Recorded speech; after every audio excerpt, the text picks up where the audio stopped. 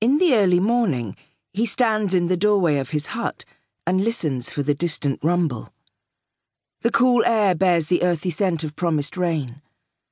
From the veranda above, I can see the plume of red dust rising in the lorry's wake, long before the man with the pickaxe who waits below me hears the engine. I am 10 years old. It is the 30th of July, 1974.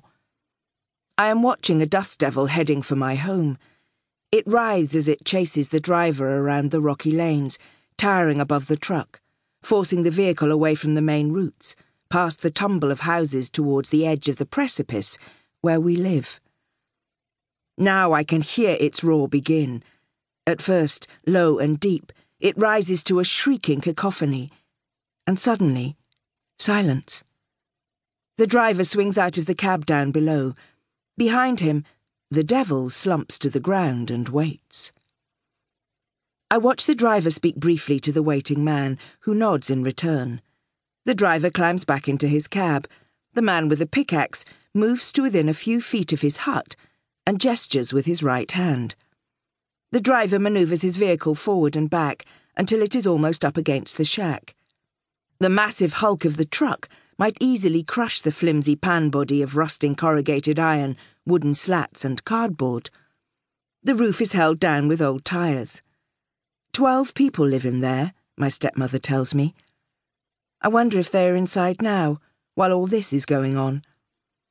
Finally, the driver pushes a lever, and the load of rocks slides to the ground, freeing a mighty dust devil which spins up above the heads of all of us, the mother devil. When the truck is gone, the man and I contemplate the mountain of rocks. He leans over and picks one up. In his hand, it is about the size of a melon. The surface is pitted and full of holes, and it looks like a red moon rock. He positions it with care upon the edge of a boulder protruding from the ground. Then he lifts his iron-handled pick, and with the practised grace of a tennis player about to serve an ace, he swings the tool in an arc up behind his back, over his shoulder and down, lunging at the heart of the rock.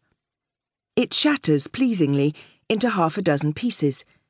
He glances briefly up at me and nods. I wave back a small acknowledgement. Then he selects another rock and repeats the same perfect action.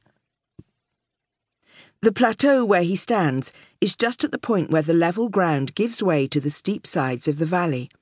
There are no more houses, just a dense green mat of tangled vegetation, crossed with narrow paths of bare red earth, leading to and from the stream on the valley bed. I am forbidden by my father to go anywhere near the water.